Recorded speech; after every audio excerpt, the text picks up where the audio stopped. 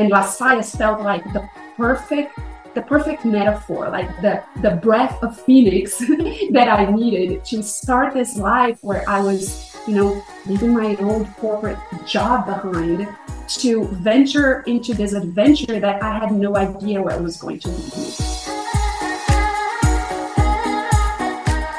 Welcome to the Crossing It Off podcast, where we believe living with intention through a bucket list lifestyle is a great way to bring yourself personal joy. As you are crossing items off your list, you're actually filling up your bucket. The more items you cross off, the more joy gets added, until eventually your joy spills over into the lives of those around you.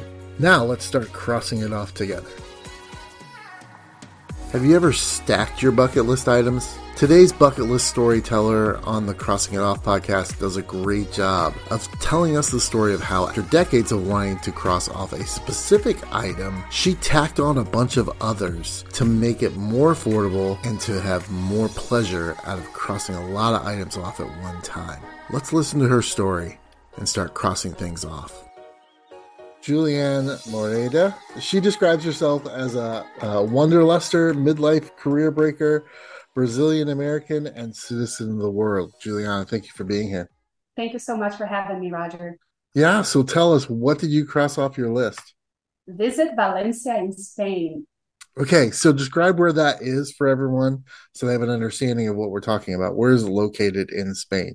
So Valencia, where's it located in Spain? What's like the closest city most people would know? So Valencia is located on the east part of Spain by the Mediterranean Sea. And it's actually the biggest city in its region. But if you think in terms of how it's located from Madrid, it's about a 1 hour and 40-minute ride from Madrid. So in kilometers, that's 365 kilometers? What is that? Okay. Maybe 200 miles or so from Madrid. Mm-hmm. Awesome. And so why did you want to go there? What was it about Valencia that drew you to say, I want to put this on my bucket list? Yeah, so Valencia was really about honoring a childhood dream. There were many layers about this visit that I had to Valencia. So the first one was, so putting in the context, I was born and raised in Brazil. And I had a very comfortable middle-class life, but both my parents, they worked 3 shifts. They didn't have a lot of discretionary income to travel. So when I was a child, like 6, 7 years old, my sister and I, also a kid, we would have this game where we had a table globe that we would spin, and our little fingers would land on a city and say, okay, this is the next city that I'm going to visit. And then we would cut these pictures from my mom's fashion magazines and glue them to a book, which was like my travel album, right? In quotes. and I remember gluing this picture of this beautiful woman wearing a white embroidered dress, where I wrote down, this is my summer afternoon in Valencia. And so I did that with a lot of cities and a lot of countries, but this one about Valencia really stuck in my head for my entire life. And then if you think about the bigger context of what's going on in my life too at the time, it was, we were coming out of the pandemic, and I had just experienced this collective energy that we experience, right, of mortality, this sense of time passing by. And to me, that was really happening also in the context of my own personal and spiritual awakening. And I knew that I had to make some changes in my life. So I decided to take a career break. And when I, to just spend months traveling at a time, which in itself, it was a bucket list, right? Was to travel without constraints of time in Europe, a country that I wanted just to spend a lot of time. And Valencia was a place that I knew had to be there. So Valencia, in a way, was a bucket list within a bucket list. And once I was in Valencia, I got to experience other bucket lists, other experiences, right, that I've always wanted to do. That's so amazing to me. Now, I'm curious, do you still have that book that you made as a young child, or is it just something that you remember doing, or does it still exist? I don't think it exists, but Okay. next time I visit my parents, I definitely want to look through the archives Yeah. in the old room and see if it's there. But what I can say about that book is that I think that was the very first vision board, right, that I made Right. for my life. That's incredible. We have a very similar story. So you're traveling around the world and you have Valencia on your list. So how did you incorporate Valencia in this? You're stacking all these bucket list items together, and how did that piece come Mhm. together for you? So yeah, so I started my career break in Portugal. So I was traveling in Portugal for 2 weeks, and I wanted to start there. And I said, I want to give it a little bit of time to get acclimated in Europe before I venture out in this city that seemed so mythical to me, right? Going to Hmm. Valencia. So Valencia, I was there in my second week of having spent 2 weeks on the road in Portugal, visiting many places. And so when I landed in Valencia, I really didn't have a very set itinerary. I knew that I wanted to experience the city. And there was this one particular thing that I knew I wanted to do, which was I needed to go to the beach to see the Mediterranean Sea from there. Mm. And I had been in the Mediterranean Ocean before. I've swum in the Mediterranean Ocean before in other countries. But for me, there was just this significance of honoring that childhood dream that I would be at the beach, right? At Hmm. the time, I said I wanted to be with that white embroidered summer dress. But guess what?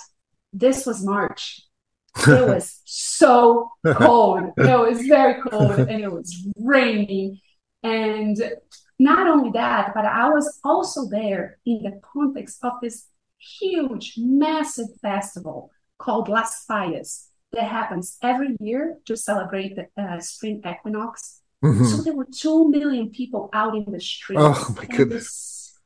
and the city was loud and it was noisy, and there are fireworks just bombing, cracking all day long, all night long.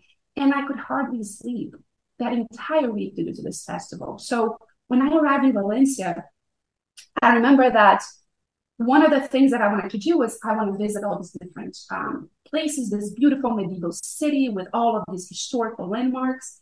But I was exhausted, right? I was exhausted and I was in awe and I was in misery. And it was like all of these different feelings happening to me at the same time because there I was, honoring my dream of being in Europe. I was tired. I had spent 2 weeks visiting a bunch of churches and museums and historical landmarks. So when I arrived in Valencia, I wanted to experience the festival of Las Fallas, and I also wanted to have a break from doing the traditional historical tour. Right. And the thing that was really big about Valencia too is that it really spoke to this, like I mentioned earlier, the spiritual awakening and transformation that was happening inside of me that was about let me trust my gut and my instincts as opposed to just focusing so much on my rational mind. Mm. My rational mind really wanted to visit the church where supposedly the Holy Grail is there, right? And it was just not that far from the hotel that I was staying. But my body, my gut, my instinct, they were telling me this. You need to rest. Mm. You're tired. You need to try to get some sleep. The second part was just go wander around without a set itinerary. My body was really telling me that. And so Valencia for me really in Valencia, I created this space to let go of this FOMO, right? Of this Mm. fear of missing out, Yeah, for sure. seeing all of these cool things that my rational mind said I needed to see to focus on how I wanted to do at the moment. So let me ask, did you know that this festival was going to be going on? Was that a part of picking the time to go to Valencia, or was that just something you like rolled into town and was like, oh my gosh, this thing's happening? No, I knew this was going to happen, and I specifically selected to be in Valencia during the time. But here's a little bit more context. I had never heard of Las Fallas until the year before I went there. I was there Mm. in February 2022. I'm sorry, March 2022. And I had the first time I ever heard of Las Fallas was in 2021. I heard it when I was planning to go on my career break. And at the time, I had a career break coach who said, "Oh, if you're going to Valencia, check out this festival because in the end, they burn all of these huge sculptures that they built for the festival. They burn it all out." So that thing about burning it all out really spoke loudly to me. Hmm. And when I did my research about it, and I found out that that is the climax of the party, that they really burned massive sculptures, which are called las fallas, that spoke to this phase that I was going through my life, which was to burn the old to create space for the new. So Valencia came to me with that symbolism, right? Hmm. And Las Fallas felt like perfect, the perfect metaphor, like the breath of Phoenix that I needed to start this life where I was, leaving my old corporate job behind to venture into this adventure that I had no idea where it was going to lead me. During your time there, the festival's going on, nonstop. Sounds like you get to the end and you're there when they're burning these sculptures. How was that emotionally for you? What was that like as far as a culmination to your time there? It was unbelievable, Roger. It was, and when I think about it, I remember being there in the middle of that festival and just feeling of how fortunate, how lucky I was, even though I was not getting much sleep. I really was going through these beautiful medieval streets, feeling like a zombie in a way. But I remember when Saturday night, the last night of the festival came in, and I chose to watch the burning of the fire. There are many fires, like there are over 400 of these fires all around the Wow. city. And I said, you know what? I'm going to choose this one here. It was a Salvador Dali themed fire. Lots of sculptures remind that were resembling the paintings of Salvador Dali. And I chose to watch that one burn. And I stayed around it because think about it, there's millions of people in the street and everybody wants to see these things burn. And I stayed there at night. It was like almost midnight. It was raining. It was so cold. I mean, I had gloves and hats and boots and an umbrella. And I had these thousands of people around me. And I'm looking at this sculpture of Dali, and everything about it just seems exactly like that, surreal, like the surrealism that it portrays, right? Right. Um, so I remember at one point there was the sculpture, there was a Jesus in a sculpture, right? And at one point when the firefighters came in to start prepping the space for the sculpture to burn, they accidentally dropped the arm of Jesus in the ground. And the crowd was like, "Oh no." But I remember these Italian kids picking up the arm of Jesus and starting to scratch their backs and taking, a bunch of selfies, and people are laughing, and it's all bizarre and it's funny and bizarre at the same time. And I'm just watching all of this in awe. And then all of a sudden, the firefighter throws this eye from one of the sculptures into the crowd. And guess what? The eye lands on my hands. This big eye, right? Made out of styrofoam.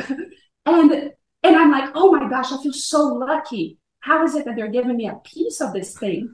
And then within moments, I also realized that like, no, no, no, no, no.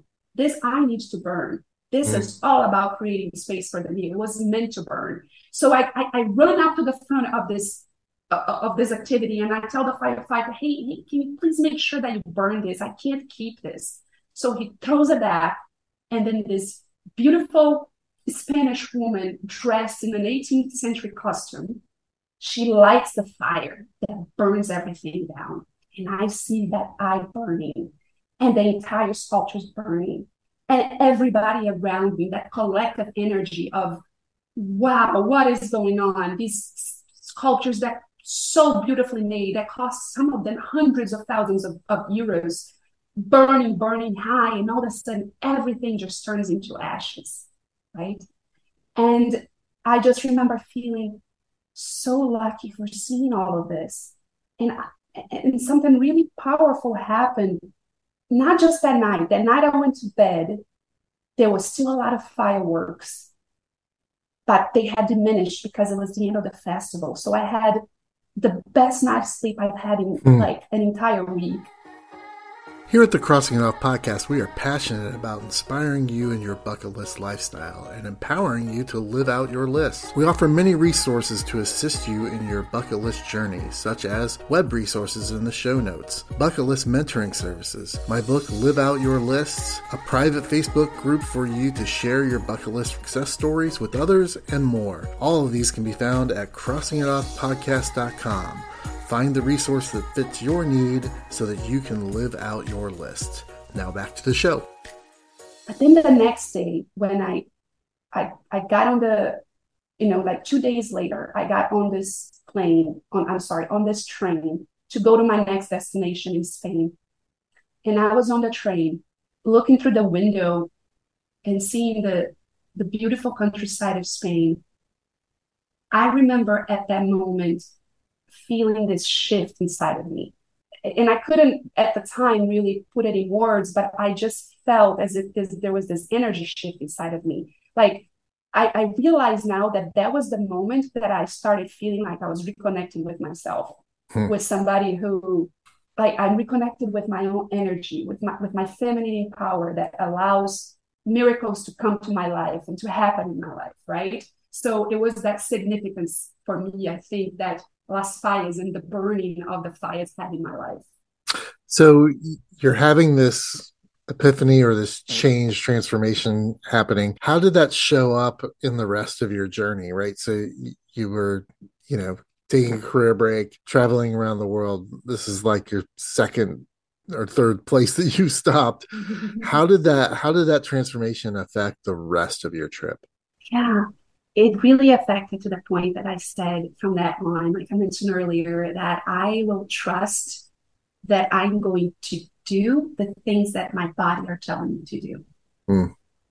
I am not going to be listening so much to my rational mind that tells me, oh, you have to visit this or that place. No, today I actually just want to have a glass of wine and sit by this beautiful, beautiful beach and see the sunset, right?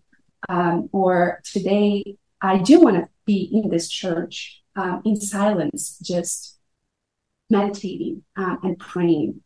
So it really was about starting to tune in to what my body wanted to be at that moment. And I think also in that space, what it created, it was all of these little miracles, people coming out to make my experiences even greater than what they were. For example, later, and it was like little things, like, for example, I remember later on in my journey, I ended up going to Bosnia and Herzegovina, and I became very good friends with my tour guide. And I said, look, I'm going to spend a few days in this little town. And he said, well, nobody stays here overnight. Since you're going to be here for a few days, I have a friend in this town. So let's go meet him. So while you're here, you can come and, hang out with him if they want. So he introduces me to these guys who worked by this beautiful 14th century mosque in the town of Mostar in Bosnia and Herzegovina. And all of the days that I was there, they were like, just come here at 5 o'clock and we'll have coffee together. And those are the things that I remember about this. It was like being so open to create these little miracles, right? That they were not in my Mm-hmm. set itinerary. Every day in the 3 days that I stayed in this little town, I had coffee with those guys. And it's like one of the most dear, like most beautiful memories that I have of this time being there. And just like that, there were so many other experiences that were about that, about connecting with people, about people giving me even more than what I had originally requested or thought or dreamed of having.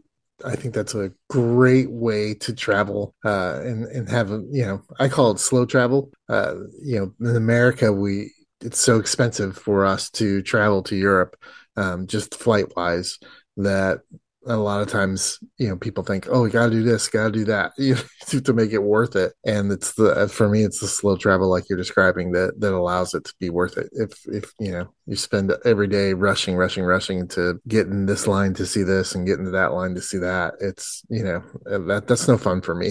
So I get what you're saying. If we can go back to Valencia just a little bit, if somebody said, "Oh, I want to go there," what was something that you would say? It could be the festival, it could be something else, but what would you tell them? Oh, well, you have to do this. What do they need to make sure they put on their list? Well, it is funny. It's a good question because Valencia for me, in a way, it was different than like saying, look, these are the places that you need to go to. Why? Valencia was about all these different experiences for me, right? So I would Hmm. say to somebody, definitely consider going during Las Fallas. Just know that it's going to be a massive chaos, but you can get a lot out of it, right? But Yep. the other thing that I did in Valencia that I honestly didn't know I was going to do in Valencia was attend a bullfight. Mm. That was a bucket list in itself for me. And I know that it's not for everyone. And I'm going to tell you this, I wouldn't do it again, but I Mm. had to do it, Yeah. right? I've always wanted to do this. Also, it was one of those childhood dreams. Since I was a kid, I wanted to do this because of just being exposed to it through videos, through people saying that, like, you need to see this. And then when I was in college, I read some Ernest Hemingway stories of him, of him like experiencing bullfights in Yeah. Spain, and I always wanted to see this. So I was in Seville 14 years ago, and I actually went to a bullfight. But when I sat down in the arena, in the bullfight ring, but it started to rain really, really hard, and the bullfight had to be canceled. So I never got to experience that in Seville, which was one of like the most popular places in Spain for a bullfight. So Sure. when I arrived in Valencia, and I got off the subway station, I got off exactly in the place where they have the Plaza de Bulls, which is the bullfight stadium, right? That big arena that looks like the Roman Colosseum in a smaller scale. And I just knew it that I had to experience that. I saw the signs outside saying bullfight today. So I remember putting everything out, dropping off my luggage at my Airbnb, and I came back to watch the bullfight the day that I arrived there.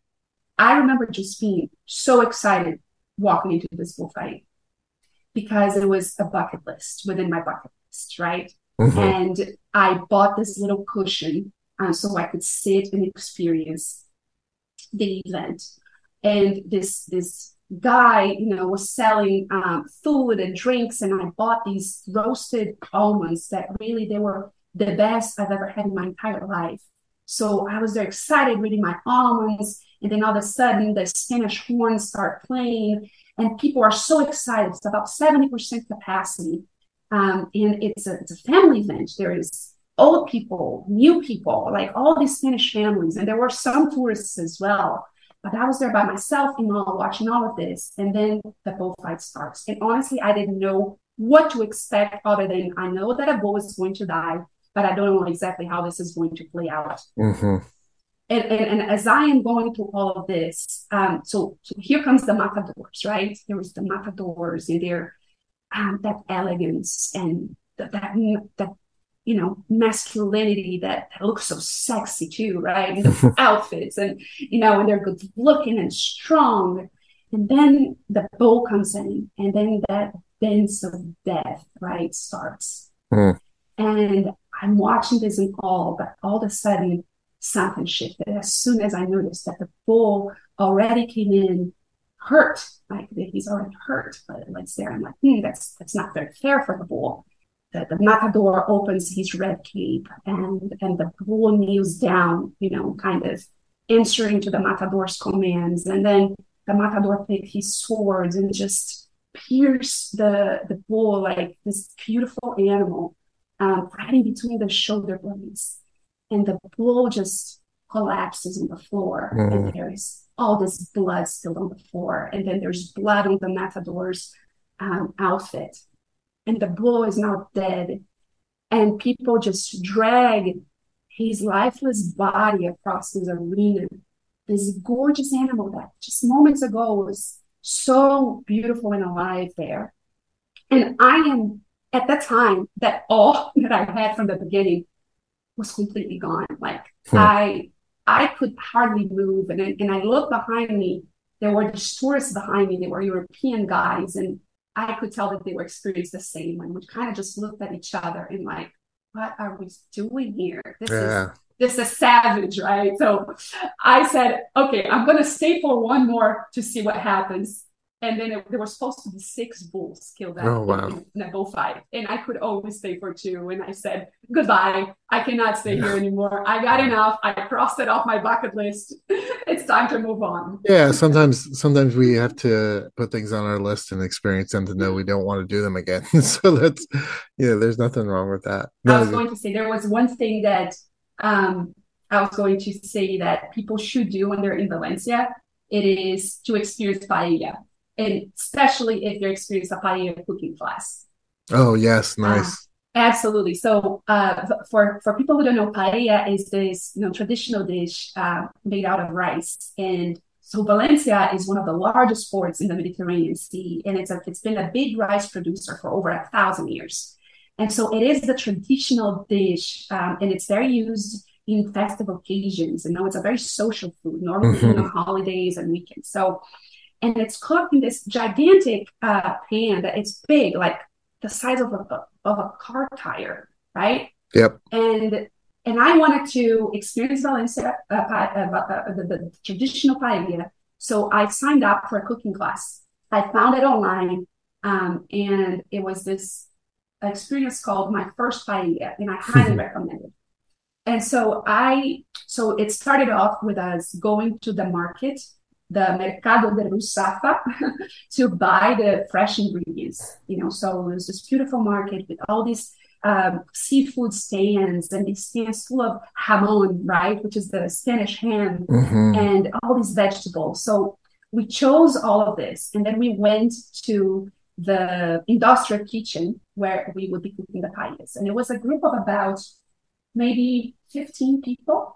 And we were split in 2 groups. Those that would cook the traditional paella, which does not have seafood in it. The traditional Hmm. paella has snails and has rabbits, and whatever vegetable is available in the season. And then there was the seafood paella group.